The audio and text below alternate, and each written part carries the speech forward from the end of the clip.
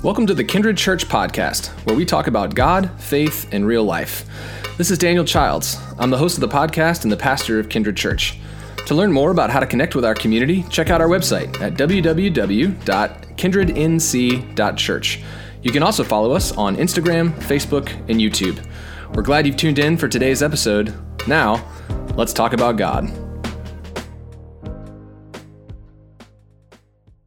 Well, I wonder if you can think of a time when you probably should have spoken up because you saw something that wasn't right and you knew it wasn't right, but in that moment, the cost of speaking up just felt too high or it felt too uncomfortable, and so instead you decided to just stay quiet. I'm sure many of us have had that experience at some point. It could be when you're gathered with some extended family and a cousin makes a racist remark.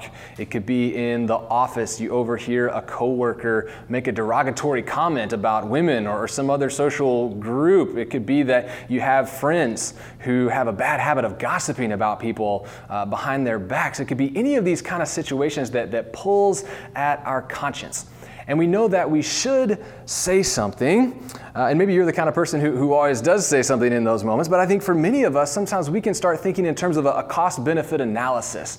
And we can start to think, okay, well, if I confront that cousin about his racist remark, that could lead to like family drama and conflict, and we got to see these people every single holiday. Maybe I'll just bite my tongue and ignore it. Or maybe that colleague at work who made the derogatory comment, maybe he's one of our supervisors, and we feel like, man, if that confrontation doesn't go well, that could have negative implications for our whole career. That feels like a big risk. Or we think, if I confront my friends about their habit of gossiping, maybe they'll turn on me, and maybe they won't be my friends anymore. I'm sure many of us can think of a time when we saw something that wasn't right and we should have said something, but we did that kind of cost-benefit analysis and we felt like the cost of saying something was just too high, so we stayed quiet instead. And oftentimes in the aftermath of an experience like that, we're left with a sense of regret and in some cases a sense of guilt because we didn't speak up. Now, I wish that I had some amazing pastoral insight that would make it easy for us to speak up the next time we're in one of those situations. I wish I could tell you, hey, just don't worry about the consequences, just say what needs to be said. But in some cases, it's not that simple. In some cases, the consequences could be quite worrisome. I wish that I could tell you, just speak up and things will always work out for the best. But sometimes it's not that straightforward, is it? There are certainly situations where we need to be very thoughtful about when and where and how we choose to speak up. So I think it's kind of unavoidable that in those type of situations, we're going to feel some tension and we're going to feel some discomfort as we're figuring out the best way to respond. But having said that, and what I want us to talk about today is that Jesus actually gives us some super helpful guidance about when to speak up and about how to speak up. As we'll see in a minute, this is something that Jesus applied to himself in his own life. And if we follow his example, it's going to help us to find clarity about what to say in those moments and how to say it. And it's also going to give us the courage to step up and actually do the right thing. If you're not a follower of Jesus or you're not sure about the whole Jesus thing, I actually think this could be very helpful for you as well. But for those of us who are committed followers of Jesus, this is not just helpful guidance, but it's actually really important, as we're going to see. It's really important for the way that we live out our mission in the world. So we'll dig into that further in just a second. But to catch you up, if you haven't been with us here recently, we're now in week 3 of our sermon series that is all about courage. We've been talking about how courage is a vital ingredient for a meaningful life, and we've talked about how courage is especially important for the Christian life, because if we're not willing to step up and do some things that are hard, if we're not willing to step outside of our comfort zones, then we're going to struggle to follow Jesus in a way that makes a difference in our life and in the world around us. So it's very important that we cultivate courage in our lives. And throughout this sermon series, we're looking looking at 6 different dimensions of courage. And for each one, we're looking at how does Jesus model this for us? And we're thinking about what's the difference that this dimension of courage makes in our lives and in our world as well. Today, we're looking specifically at candor. We're looking at the courage of candor. And as you may know, candor is when our words are open and honest. When we say what we mean and we mean what we say, that is candor. And in those moments when we know something is not right, candor means finding the right way to speak up about it. And obviously, a lot of times it takes a good bit of courage to have that kind of candor. So as we're thinking about candor today, I want us to look at how Jesus models this for us. And I want us to see why this is so helpful, but also why it's so important. So let's check out this story from Luke chapter 7 that Minoka read to us just a minute ago. Now, this story was written down by a guy named Luke. The book that he wrote is named after him. He's the author. And Luke was a doctor. Some of you know this, but he was a well-educated guy. And Luke himself, he was not an eyewitness of Jesus's life. He was not there for these events that he reports to us. But he did go around and interview people who were there. He did go around and get these stories from the eyewitnesses who are there.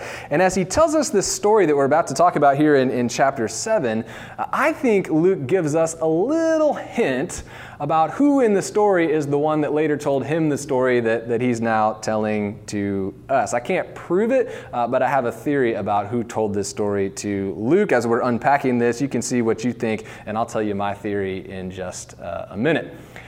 Well, when the story begins here, Jesus has recently arrived in some town. We're not exactly sure where, but it's somewhere in the region of Galilee. And here's what Luke tells us.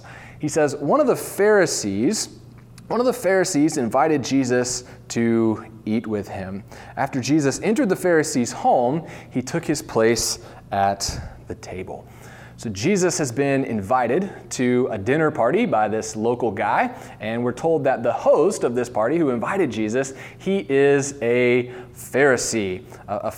Now, quick background on the Pharisees just to help us make sense of this story. And this is a bit of an oversimplification, but for our purposes today, here's the quick and dirty on the Pharisees. The Pharisees were a religious group within Judaism at this time, and they advocated a very strict interpretation of the Jewish law. They advocated a very strict adherence to the Jewish law. The Jewish law is a part of what Christians now call the Old Testament. And the Pharisees advocated strict adherence to the law because they believed that was God's will. They figured, hey, if God went to the trouble of giving us these laws and rules to live by, then God's deepest desire for us must be for us to follow these laws and rules. And they further reasoned that when people follow these rules that were given by God, then they have God's favor.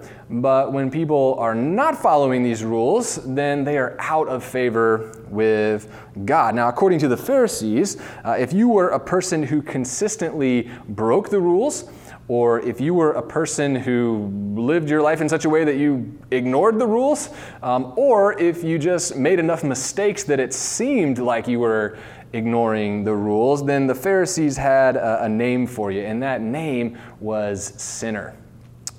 They did not associate themselves with sinners. Now, if you press them on it, some of the Pharisees would probably have conceded that, well, yeah, technically we're all sinners because nobody's perfect at keeping God's rules all the time. But they would say, yeah, but some people are like really, really sinners because they're not even trying, or at least it seems like they're not even trying. Again, that's a bit of an oversimplification, but generally speaking, that's the mentality of the Pharisees. Well, again, the guy who invites Jesus over for a dinner party at the beginning of this story, we're told that he is a Pharisee. I guess he figures that by having Jesus, this rabbi, this religious teacher, over for dinner, it's going to spark some interesting theological discussion, and little does he know.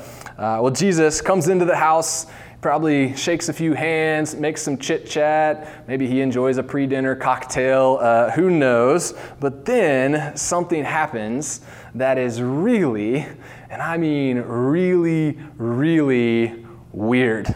Really weird. Dinner's about to be served. and all of the guests start to take their place around the table. So far, so good. But then Luke says this. He says, meanwhile, meaning as the guests are sitting around the table, meanwhile, a woman from the city, a sinner, she discovered that Jesus was dining in the Pharisee's house. And she brought perfumed oil in a vase made of alabaster. All right, so suddenly this random woman shows up at this dinner party uninvited. And not only is she a random woman who is uninvited, but this is a woman who had been labeled a sinner, aka the host of this party and all the other Pharisees who were at this party, they wouldn't have wanted to be caught dead socializing with this woman, and yet she rolls in anyway, and she's holding a jug of oil. This is already weird, but it's about to get way, way weirder. In fact, when I read this next verse, you're probably going to think to yourself, well, maybe that was somehow more normal back then. Maybe somehow the culture was different and this wouldn't have been quite as weird. And I promise you, this would have been exactly as awkward then as it would be today. Luke says, standing behind Jesus at his feet, he's talking about this woman, and just so you can visualize what's going on here. So in this culture at this time, when they were eating meals together, they didn't sit at a table in chairs like we do in our culture, but they would kind of recline on their side. So the table would be low to the ground. They'd have some kind of a cushion that they would lean on, and so they sort of lean on their elbow as they would eat. So their feet were kind of out away from the table. So anyway, that's what's going on here. So Luke says, standing behind Jesus at his feet and crying, this woman is crying, she begins to wet his feet with her tears. So just try and picture this. Like, I guess she's bending over and she's letting her tears fall on Jesus's feet. And we're just getting started with the weirdness. It gets weirder. Then she takes her hair and she starts wiping Jesus's feet with her hair. And then after that, we're told she starts kissing Jesus's feet.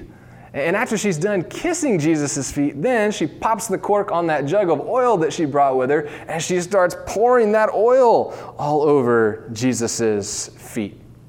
Well, you can imagine how you would react if you were at a dinner party and somebody started doing that. I'm guessing some people watched in horrified silence. I'm sure other people were suppressing that nervous, uncontrollable laughter. Everyone is thinking what in the heck is going on here?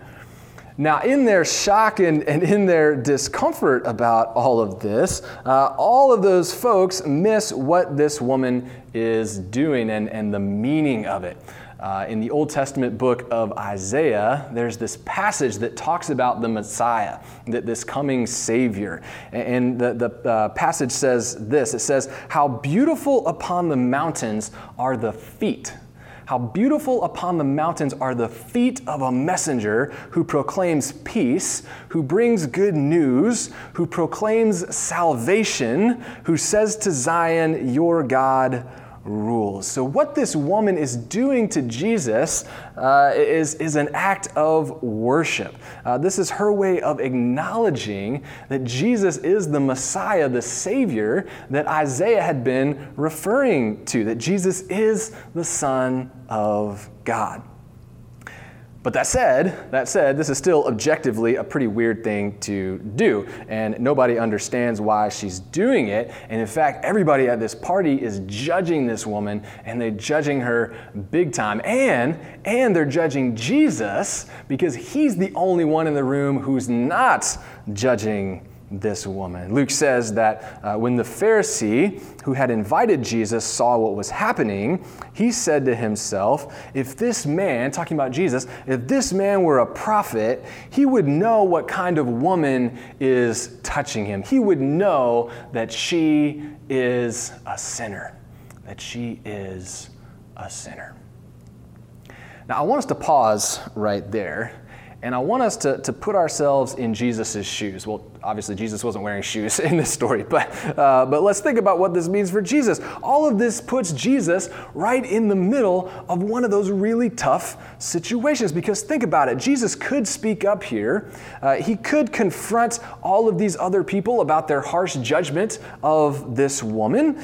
He could side with this woman against everybody else, but to do that, he would have to confront the very guy who invited him to this party in the first place. He would have to confront the guy whose house he was sitting in eating dinner. That would have been uncomfortable, to say the least. If Jesus speaks up, he would potentially offend all of these other guests who were there, and they were probably some very powerful people. At the very least, if he sides with this woman, all these folks are going to laugh Jesus out of the room. They're going to write him off as some unholy wannabe prophet.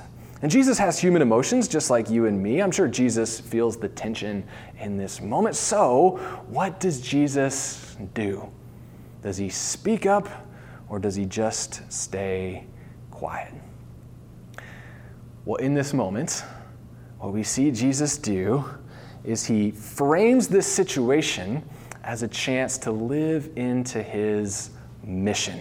And his mission, Jesus came into this world to literally embody God's love, right? To reveal to us once and for all what the love of God looks like. And Jesus does that in tons of different ways throughout his life, of course, but one of the most important ways that Jesus embodies God's love is through his words and through his speech and through the things that he says. In fact, one of Jesus' disciples, whose name was John actually calls Jesus the Word of God. John calls Jesus the Word made flesh, because it was such a huge part of Jesus' mission to embody God's love with his words. And here, in this super awkward, super uncomfortable situation, Jesus takes the opportunity to do just that. Jesus does choose to speak up here. And in the conversation that unfolds, Jesus uses his words very carefully to embody God's love, not only in what he says, but also in how he says it. And Jesus uses his words to embody God's love, not just for this woman who he's sticking up for, but at the very same time, he embodies God's love for every single other person who's in that room as well. Jesus addresses the host of the party, this Pharisee, and we find out that his name is Simon. And Jesus speaks firmly to Simon, but also gently. And Jesus doesn't berate Simon for being judgmental. Jesus doesn't return Simon's judgment with more judgment, but instead, Jesus lifts up a parable. He creates this teaching moment. And through this parable, Jesus gently teaches Simon that he could actually learn something from this woman, that this woman has an understanding of God's love. This woman has an understanding of God's mercy and God's grace that Simon doesn't have. And Jesus leads Simon to see that God never cares about laws and rules more than God cares about the people that those laws and rules are meant to help. That's such an important lesson, and I wish we could spend more time on it today, but let me just say that again. God never cares about laws and rules more than God cares about the people that those laws and rules are meant to help. And as a result of learning that lesson, Simon is then freed from being so harsh, from being so judgmental towards people that he considers to be sinners. So in that way, Jesus uses this moment to embody God's love with his words. And by speaking up with courage, Jesus is able to turn this awkward, uncomfortable, tense moment into this beautiful, transformational moment. And the way Luke tells us the story, I think that it was actually Simon himself. I think he's the one who later told this story to Luke. And if I'm right about that, then that tells us that this encounter with Jesus, that this conversation with Jesus, this changed Simon in a lasting way. That even though he had judged this woman for the way that she was worshiping Jesus, that after Simon experienced God's love here through the words of Jesus, ultimately he began to worship Jesus as well. Now, for those of us who are followers of Jesus ourselves, here's what I think this means for us. Now, you and I, we are obviously not Jesus, right? But like Jesus and following Jesus, we're also called to embody God's love with our words. We're also called to embody God's love with our words. And so when we're in one of those moments where we're trying to figure out if we should speak up and how we should speak up, it helps for us to do exactly what we see Jesus doing here in this story. We can frame that moment as a chance to live into our mission. We can ask ourselves the question, what would it look like for me to embody God's love with my words in this situation? What would it look like for me to embody God's love with my words in this situation? That includes God's love for the person that I'm standing up for, like the woman in this story, but it also includes God's love for the person that I'm confronting, like Simon in this story. And when we frame it that way, in terms of our mission, oftentimes that will help us to find clarity about what we need to say and about how we need to say it. And oftentimes it gives us the courage to actually step up and speak up. Not long ago, I got a call from a member of our Kindred community. Many of you would know who she was. I'm not going to tell you who she is, though. But she was driving home from work, and she called me because she had just had this very troubling experience. Not long before she called, she was in the office with a number of her colleagues, including one of her supervisors. And the supervisor was having a conversation with another employee. And as they were talking, they were just casually throwing around a racial slur. Her supervisor said this word multiple times. And our fellow Kindred member, she called me on the way home, and she told me, like, oh, Daniel, I feel so bad. I want to say something about this. This needs to be addressed. But she said, honestly, I mean, this is like an important person. This is one of my supervisors. And so I'm nervous to have a confrontation about this. Well, she and I talked about it, and we talked about what to do, and we talked about this idea of embodying God's love with our words. And after we talked about it, she prayed about it, and ultimately she decided to craft a letter to send to her supervisor to address what had happened. And I was privileged that she shared a copy of the letter with me so that I could read it. And I wish that we had enough time for me to share this whole letter with you, because it was so well done.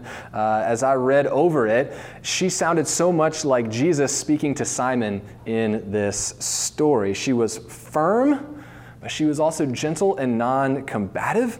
She stood up strongly and clearly for what was right, and yet throughout the letter, it was unmistakable that she was still conveying the love of God for the supervisor that she was confronting, the whole time that she was addressing what was wrong. It was so well done. It was one of those proud pastor moments, not that I could take much credit for it. And we don't yet know what effect that letter will ultimately have on her supervisor. We may never know, but I know that when I read the letter, it was moving to me, and I bet that it was moving to her supervisor as well. And maybe, just maybe, kind of like Simon in this story, maybe it created a change in her heart, or at least maybe it will create a change in her future behavior. Our fellow Kindred member was able to take this tense, wrong, uncomfortable situation, and she was able to bring something transformational out of it because a lot like Jesus, she approached this as a chance to embody God's love with her words. So the next time we're in a situation like that and we feel that tension of, should I say something, and how should I say it, and what should I say? Let's focus on embodying God's love with our words. Let's lean into that mission with courage, because whatever the outcome is going to be, embodying God's love with our words, that is always going to be the right thing to do. And it might just change someone's heart forever. Let me pray for us. Oh, gracious and loving God, speaking God, we are so thankful that you use your words to embody your love. God, we thank you for the example that you've set in the person of Jesus and the way that Jesus embodied your love with his words so that we could know you, so that we could know your love for us, so that we could know your deep, deep love for this world. God, as we seek to be faithful followers of you, we ask for the courage to speak up in those moments when we need to speak up. And as we do that, God, help us to do so in a way that reflects your love, like Jesus was able to do in this difficult situation that we read about in this story. God, we thank you for the courage that can only come from you. We thank you for calling us out of the ordinary into the extraordinary, to be people who speak up and speak out so that we can make this world a better place, a place more like the world that you want for us, God. So we pray all of this in the name of the Savior that we're following. Amen.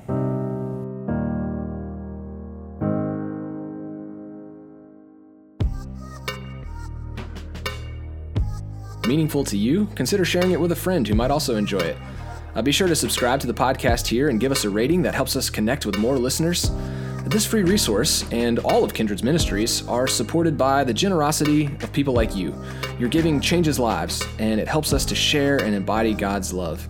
If you'd like to make a donation, you can do so on our website at www.kindrednc.church and just select Give. You can find lots of ways to connect with our community on our website as well as on our social media pages. Thanks again for listening, and we will catch you next time.